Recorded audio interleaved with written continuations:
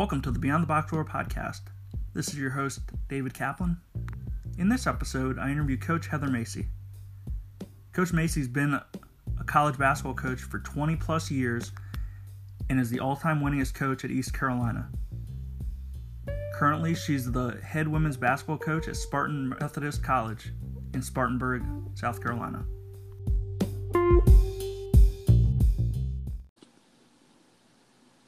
Coach, how's it going? Hey, David, doing great. Thanks so much for having me.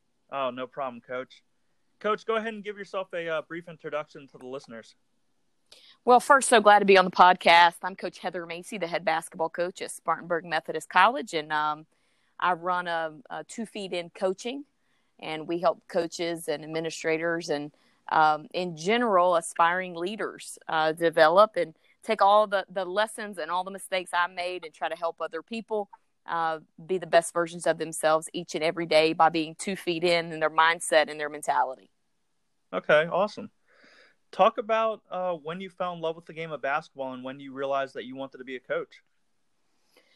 You know, I think my earliest memories of playing the game, and when you start getting into the realization that you can't play forever, you go, well, what could I do to extend out the amount of fun that I'm having? And I think coaching had just become kind of a natural way to do that. And so way back in the old days, it was very difficult to get a full-time coaching job. Most everybody had to work doing something else while coaching. So my kind of thought was, well, I'll probably coach a couple sports. So I was a 2-sport college athlete, tennis and basketball. And I thought, okay, well, I'll probably coach both and teach on the college level, and was prepared to do that. And, you know, it's just a really funny how life evolves and how it's ever changing, but so thankful that this is going to be year 20 for me being in the business, and I've played as long as I can ever remember, all the way through finishing up through college, and then now coaching now for 20 years. So the game of basketball has been really, really good to me. That's awesome. Now, Coach, I know you were a Hall of Fame high school player. You were part of a Hall of Fame college team. Talk about, one, what it took to be a member of 2 Hall of Fame programs. And then also, do you think that you're able to relate to players a lot better because of that? You know, I think I was coached by really good coaches. And 2, I had really, really good teammates. And then, you know, getting to the first ever class of Starmount High School where I played Hall of Fame was so cool. I wasn't able to be there, but it was my nephew accepted in my honor, which was cool. We had a game that day. But that meant a lot to me, just coming back home. And then, you know, the girls that I played with in college and the memories and the stories that we shared and being able to be inducted into a Hall of Fame together was just the absolute best. So thankful for both of those experiences. And again, like, basketball has given me so much, and traveling the world, lifelong relationships, and, you know, each and every day, I just don't feel like I even give enough back to it.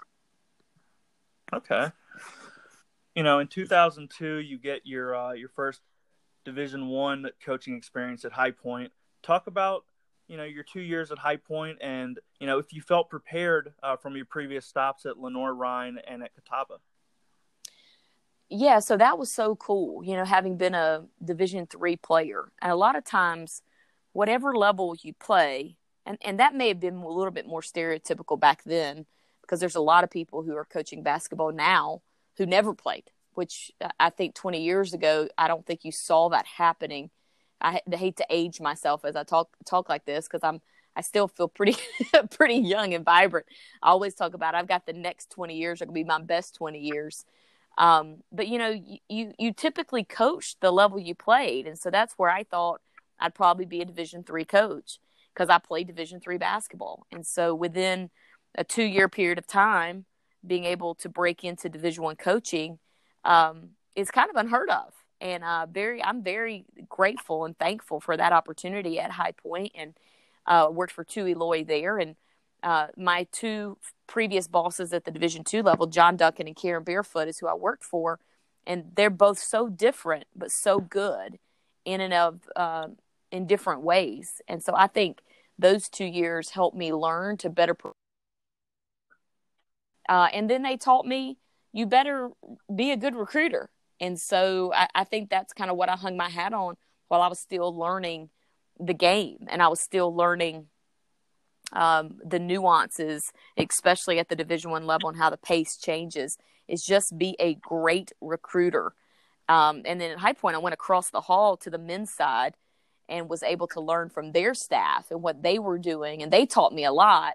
All of those guys had been at the Division I level for a long time. And so I just kind of followed their lead on how to do it right. And really, really thankful for that. I've had some great bosses. I went up to UMBC. I worked for Phil Stern, and that's where I learned the offense that we're still running today, or at least concepts within the offense. So I think I got really lucky. I think I worked for a lot of really good people, a lot of different type people, but good. And I was always able to find the good in each of those situations with each of them. No, that's terrific, Coach. You know, you talk about going to UMBC. Did you find it tougher to recruit at a higher academic institution like UMBC as opposed to High Point? I think it was really a good thing for me. And I tell that to younger coaches all the time. I think the diversification is really important, is the ability to go, well, can you recruit kids with a 1200 SAT score, you know, and then recruit kids who are on the borderline and be able to relate to both of their families, I think was really important. And I think younger coaches being able to have diversification is really, really big. So I'm thankful for that experience to be able to recruit kids to an honors university. Okay. Now, I forgot to ask, were either of those part-time, or were both of those full-time Division I coaching? No, all of them, all of my stops have been. You know, I'm very fortunate for that. Got into the business right away in full-time positions. Now, I did work, when I was a Division II coach, I did also work on my master's degree. So I was able to go to in the summers to the University of Southern Mississippi, finish my master's degree there during my Catawba and Lenore Ryan stops and through those summers. Very thankful for all of that. And, you know, it's so funny. I had a young coach say to me the other day, you know, someone had told her, you know, you need to at least volunteer 6 years in this business, you know, to pay your dues. And I just think that's antiquated thinking. I mean, honestly, you know, you don't have to volunteer to pay your dues. I think you've got to get lucky in the business. I think you've got to make your own breaks in the business. I think you've got to earn your way every single day in this industry, that this isn't for the faint of heart. I think it's got to be people who are ultra committed to the process, ultra committed to the game, ultra committed to the universities and coaches and this industry. But do I think you have to volunteer to do it? No, I don't think you have to volunteer to do it. But I think you have to be committed regardless of what the salary looks like. Or if there are no perks into it, and the ability to take your eyes off yourself and grow within the industry and pay attention and learn from coaches who've done the things that, you know, you aspire to do as a younger coach. And I'm very thankful for my mentors in this industry. And I'm also thankful that I was smart enough to shut up and listen to them and pay attention. Because I think a lot of coaches, we think we all know everything, and we don't. And I think that enabled me to grow much, much quicker to becoming a head coach at 26. No, I love it. You know, I love how you were able to do your master's degree. I know people who can't walk and chew gum at the same time. How did you manage to, you know, be coaching college basketball full time and then also, you know, pursue your master's? Well, you know, I'm going to tell you, it's all about where your mindset is, I think, and what you're willing to sacrifice and do. So obviously, while I was doing that, I wasn't doing a lot of other things. So I wasn't getting married. I wasn't taking vacations. I wasn't scrolling social media, which, by the way, I don't even think there was such a thing then. I was really narrow focused, and the goal was to be a Division I head coach, and that's every single day I woke up. That's what I worked toward. Now I feel like that I did a great job of blooming where I was planted. But ultimately, my long-term goal was to become a Division I head coach. It took me 10 years to do it, 5 as an assistant and 5 as a small college head coach. But I'm so proud to say that I was able to accomplish that goal, because that is a small majority of the people in the world have an opportunity to do something as cool as that. And so I'm thankful for it. Wake up with a lot of gratitude that I had the experience and that I accomplished my goal. But those of you who are on a quest to do it, that's not, then you die. You accomplish it and then the world ends. Accomplish it, enjoy it, make sure you're prepared for it because it's difficult. But ultimately you've got to remember why we focus on winning is not to just get a big contract or be at the highest level or get to a better conference. You've got to win to influence and impact more people. And what we do right away is the team we're coaching is the young people that we deal with every single day. But it's also mentoring our assistant coaches and helping them reach their goals. And it's making a difference within a community and on a college campus. Okay, that's awesome. You talk about becoming a head coach before the age of 30. You take over at Pfeiffer, you take a team that only won games the previous season, and you take them to a 14-15 record. How are you able to just kind of have that immediate impact and just flip the script? Well, the 14 wins for me wasn't good. It was underachieving, but it was improvement. It was growth. It was my first year ever coaching, and I promise you, I made every mistake that anyone in the entire world could make. I'm embarrassed to this day how bad I was. And so I learned on the job training how to call a timeout and how to make substitutions. And, as an assistant, I thought I had all the answers of what I would have done, but it's much, much different when you're the one standing up and in-game decision. So I had to learn that. And that took some time. Thankful that I worked at a place that the newspaper ran like twice a week on Tuesdays and Thursdays. So by the time I messed something up on a Saturday game, it was kind of old news by the time Tuesday came around.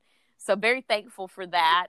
So it helped me. I was 26 at the time. So, and by the way, way, way too young to be a head coach. I'm thankful Bobby Stewart is who hired me, and Bobby and I are very good friends to this day. Great, great, great person, and taught me a lot of leadership. And he was someone that I really trusted, and I knew I could go to and go, this just happened. What do I do? And that he was really pulling for me and guiding me and helping me and not saying gotcha, and trying to catch me doing it wrong. So very thankful that my first boss. And then, by year 2, we win a championship and make the NCAA tournament. So that learning curve was pretty quick, and I'm very thankful for that. You talk about going 26-5, winning the, tournament, making the national tournament, and being coach of the year. Talk about the buy-in and how you orchestrated such a high-octane offense to win so many games while at Pfeiffer and then eventually at Francis Marion as well. Players. That's how we did that. We had really, really good players. They're in their 30s right now, so if you ask them, they were better than really, really good. They were the best. And I hear from them frequently, and we always talk about we had some funny stories and some good times at both Pfeiffer and Francis Marion. The good old days, and it was the good old days. I am telling you, some of my best memories. I'm smiling ear to ear just thinking and talking about it. But those guys, they were on my staff. I've hired so many former players. The buy-in was incredible. I believe they knew that the way that we taught the game and the way that we wanted to space on offense is the answer. And then the way that every single day they worked and exceeded expectation and just the incredible intensity level. Just so proud to have been included in those groups of people. But honestly, it was the way we went out and we recruited. And I was able to work with 2 of my best friends during those years, Jamie Cornwell and Carol Soretta, and best friends to this day. Just amazing humans. And to be able to win like we did with your buddies, A, we had fun on recruiting trips, and B, we recruited really, really, really well at both of those spots. And, we had players upon players. It wasn't like the first 5 and then we subbed and it was a drop off. We had players and we were deep. And then it just felt like we just kept coming in floods of it. And so I think I was still trying to figure out how to coach, but I already knew how to recruit. And so we just relied on some recruiting at that point and then let them play. And so, obviously we were scoring the ball. I always joke that we were leading the country in scoring and steals and fouls because defensively we were so aggressive. But, it's just the price of doing business. And so that was a fun way to play. And our communities and our fans, I think they really loved it and enjoyed it. Coach, now you played for both men and for women, and I know that in the past your coaching staffs have always been pretty diverse. Overall, what are your thoughts on men coaching women, on the flip side, women coaching men? I think that it's well beyond the curve that women should be having opportunities, both coaching men and women. And because mostly the sport is so similar, right? So if you're talking about like baseball, softball, the rules are very different. In the game of basketball, men's and women's college basketball, besides very few, it's the same. It's not this drastic, you have to learn a new way to play kind of deal. So when I was at ECU, we would walk in, we had a brand new practice facility, brand new parking lot. I always joke that it's like I got a brand new job about 5 years in. But you'd walk into a Hall of Fame area. And as you walked into the main area, if you went left and went up a set of stairs, it was the men's offices and their practice facility. And if you go right, it's the women's office and practice facility. And every day I come in, my only way I could go is to the right side, to the women's side. But I had a lot of male assistant coaches. And so you're talking about when they come in, they have an option to go left or right. And my belief is that I should be able to walk in and go left or right as well. But I'll also add the caveat. And by the way, if you're telling me I'm going to make triple the amount of money, right, I'm going left a lot more than I'm going to the right side. So if you had give me the choice, I would have probably gone left back at that point. But I also would add this to it. As women are saying, hey, we should be coaching on the men's side. How many jobs are we really applying for on the men's side? And that's probably very few percentage that when a job comes open, he goes, oh, that's a men's job. Where men are applying for both at a similar rate. And so I would just say that for me anyway, until I start applying for men's jobs and then don't get opportunities, then it's a larger discussion. Well, I say I haven't. I have had 2 discussions about men's jobs, but nothing where I felt like, I'm really seeking after as far as like, hey, I want to send my application and I'm submitting all that in a formal nature. But I think that women coaching men is a great thing. I think that just like women's players need male role models, I also think it's important for young men to see strong females and also the respect level of respecting a female in an authority position is only going to help them as they progress through in corporate America and end up having female bosses that they can respect and admire and look up to as a mentor. That's terrific, Coach. For what it's worth, I think you would crush it on the men's side.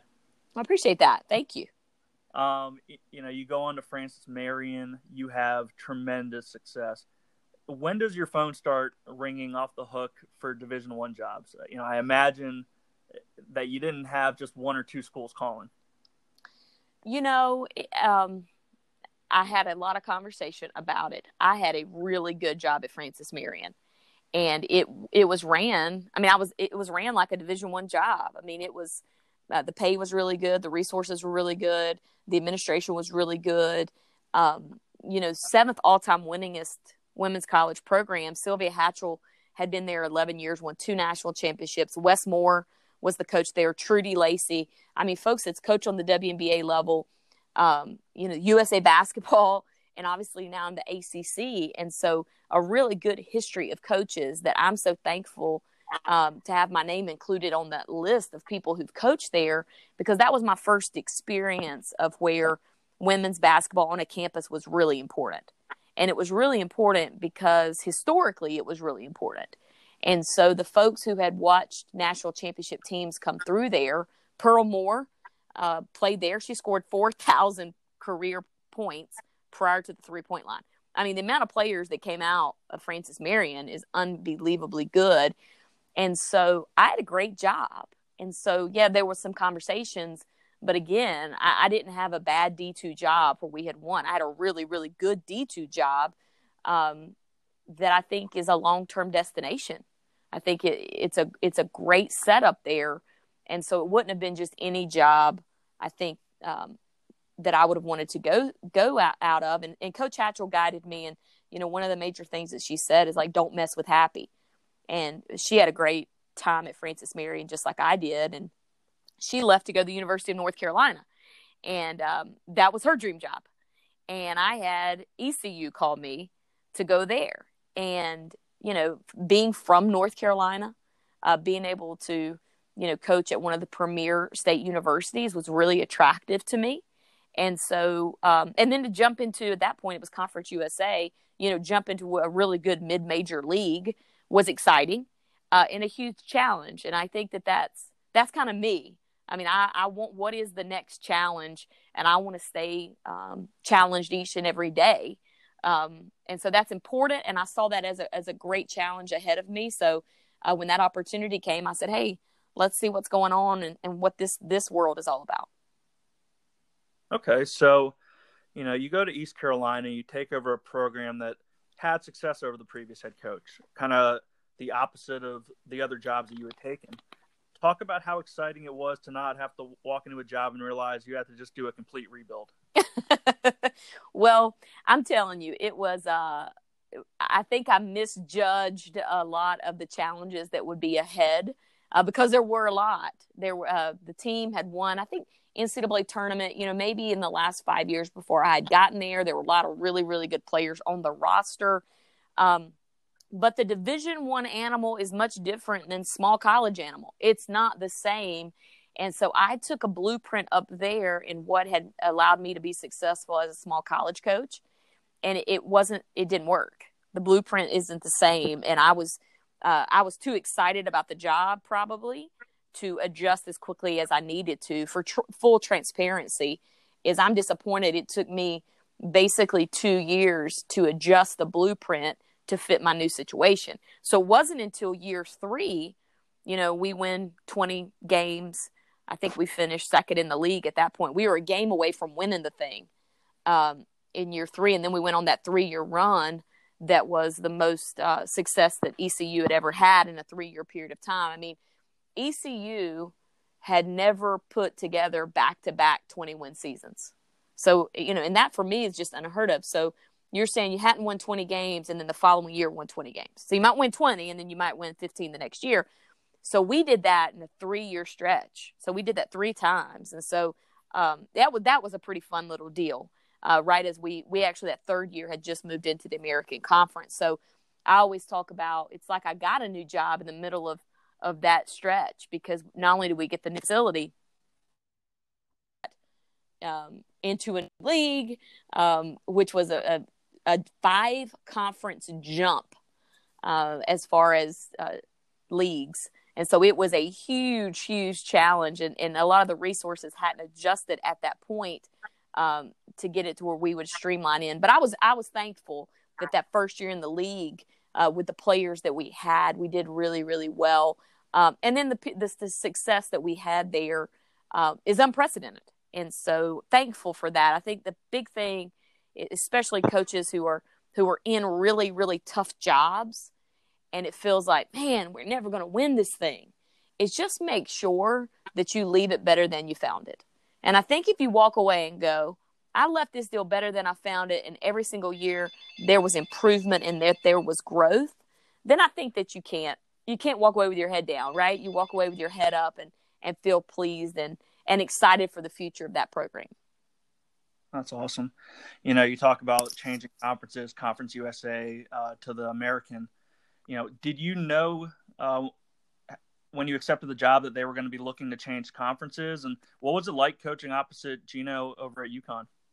No, we didn't know any of that. So Terry Holland hired me at ECU, and obviously a Hall of Fame basketball coach. And thankful to have worked for him as I was transitioning into Division I, because his perspective was so good.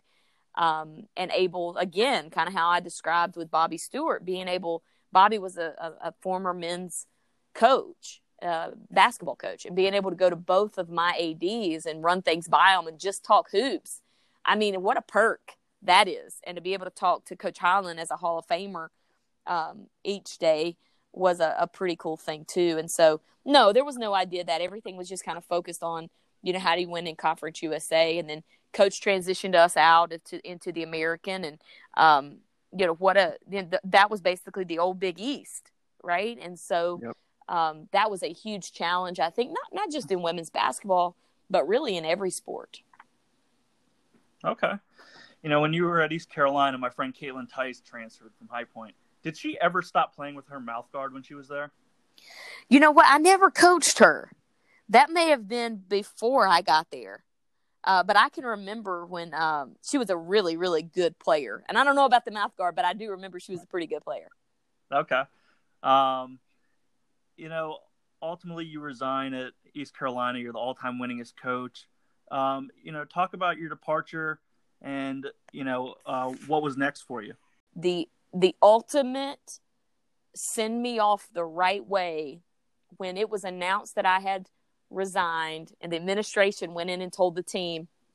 I lived right outside the football stadium. I mean, literally like walking distance to the school.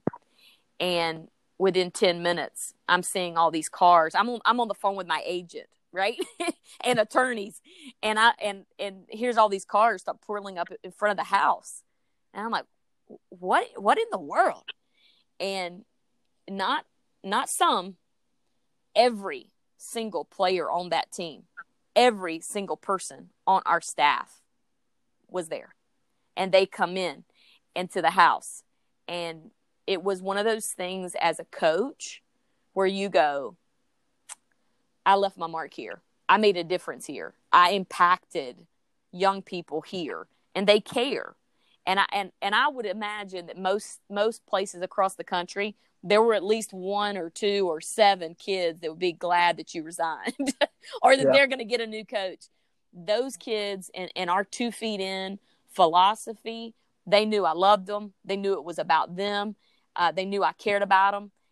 And they knew that I would never walk away from them if it wasn't just absolutely what was best for everybody in that situation. And so I am so proud of where we were building and what we were doing there, and walk away going, yeah, I'm the all-time winningest coach. But ultimately, I feel like that I was able to impact that community and impact much, much greater scale than just winning and losing. And I'm proud of those 2 things and how that all came together. And that's part of the reason that I feel so inspired right now going into this next 20 years. Like, this is year 20 for me in coaching.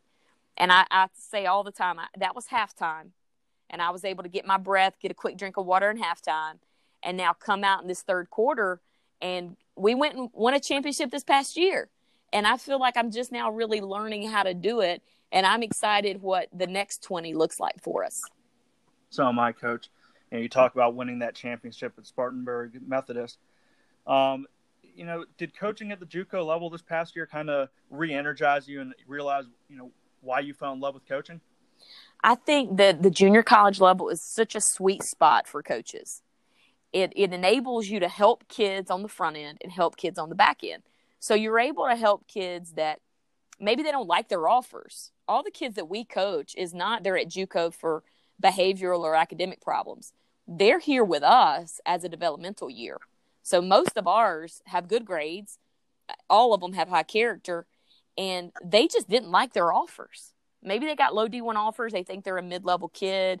Maybe they got D2 offers. They think they're low D1. I don't know. But whatever it is, they feel like with a little bit of development that they can get the offer and go to the 4-year school that they want to. And I'm excited just to be a facilitator of their dreams, to help them do that. So what we're doing is we're training them like D1 kids. I mean, the expectation didn't lower because we switched schools. The expectation is always to exceed it. And so, we're teaching them about spacing. We're teaching them about straining and how to push and conditioning and in the weight room. And then we're teaching them about the pace of the game and how to play the game at a faster pace. And then put them in situations that they can go on to 4-year schools and be ready to help another team win and another coach be really successful. And I think, the kids, we sent 4 kids to 4-year schools this past year. So proud of all of them. And the biggest feedback that I've already been getting is your kids are so mature. They're ready to go. Like, They show up on time. They're engaged in the Zoom calls. And so I feel like, this is a really nice fit to help kids front end, help kids back end. And really why we got into coaching in the first place, or why we were supposed to have gotten into coaching in the first place, I think. No, I love it, Coach. I know your time is very valuable, so I will skip a few questions and go straight to start, bench, cut. I give you 3 things. You start one, bench one, and cut one. Okay, I'm very nervous, but I'll do the best I can to be an elite performer here for you. I love it. Nike, Adidas, Under Armour. Wait a minute. I don't know if I can do that or not. So you want me to start Nike, bench Adidas, and cut Under Armour? I have to put them all 3 in categories? Yep. Well, listen, I'll do that way since we're wearing Nike at SMC, but listen, I don't discriminate on free. Or sponsorships, David, or sponsorships for anyone out there listening, Adidas. Okay. We'll skip that one. Coach, Rebecca Lobo, Lisa Leslie, Cheryl Swoops. I love them all. I'm not cutting any of those guys. Listen, you're giving me 2 tough things. I have this rule, David, in the questions I answer. I only answer easy ones. So listen, throw me a softball, will you? Okay, I got a softball for you. Cookout, Chick-fil-A, Bojangles. All right, I'm going Cookout.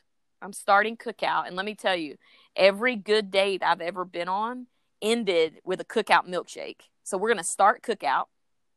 We are going to bench Chick-fil-A because they got rid of the coleslaw. So disappointed in them.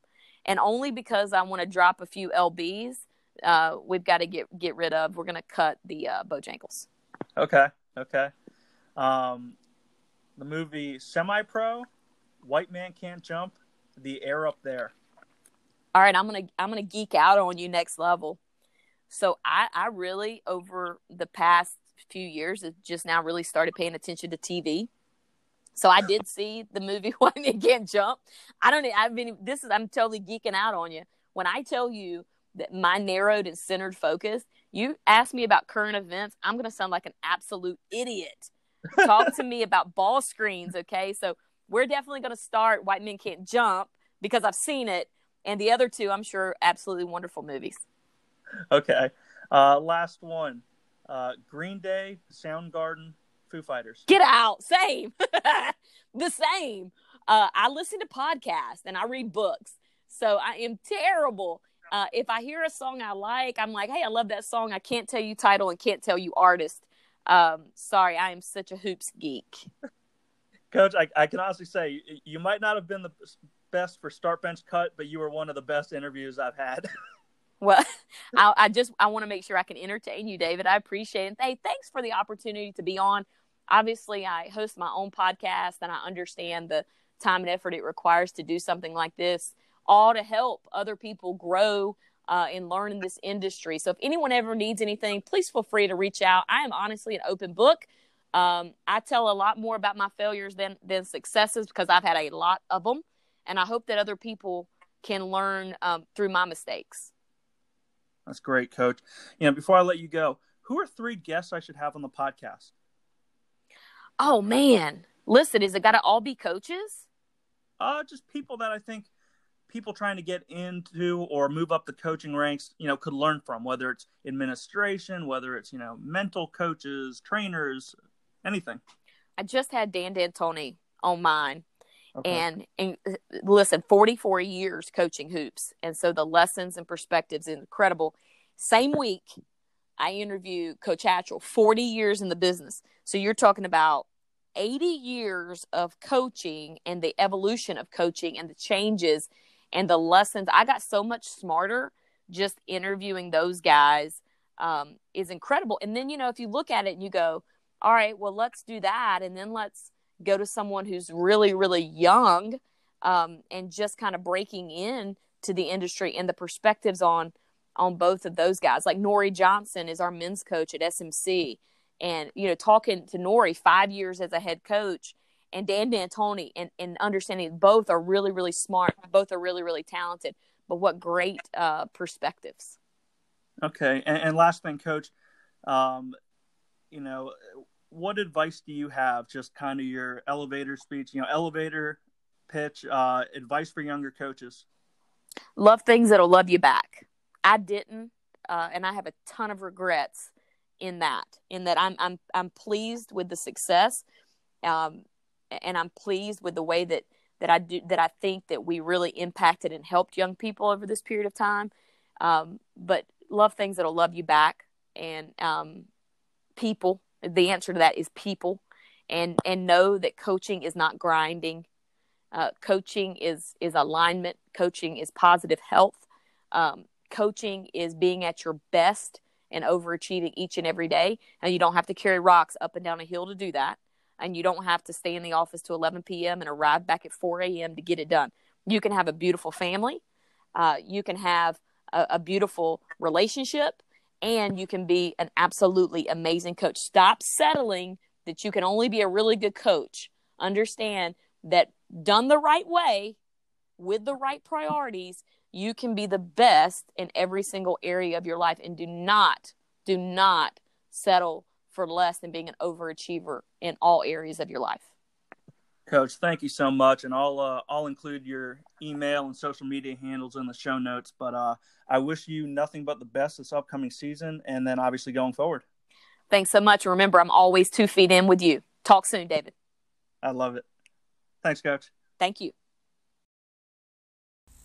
Thanks for listening to the Beyond the Box Score podcast.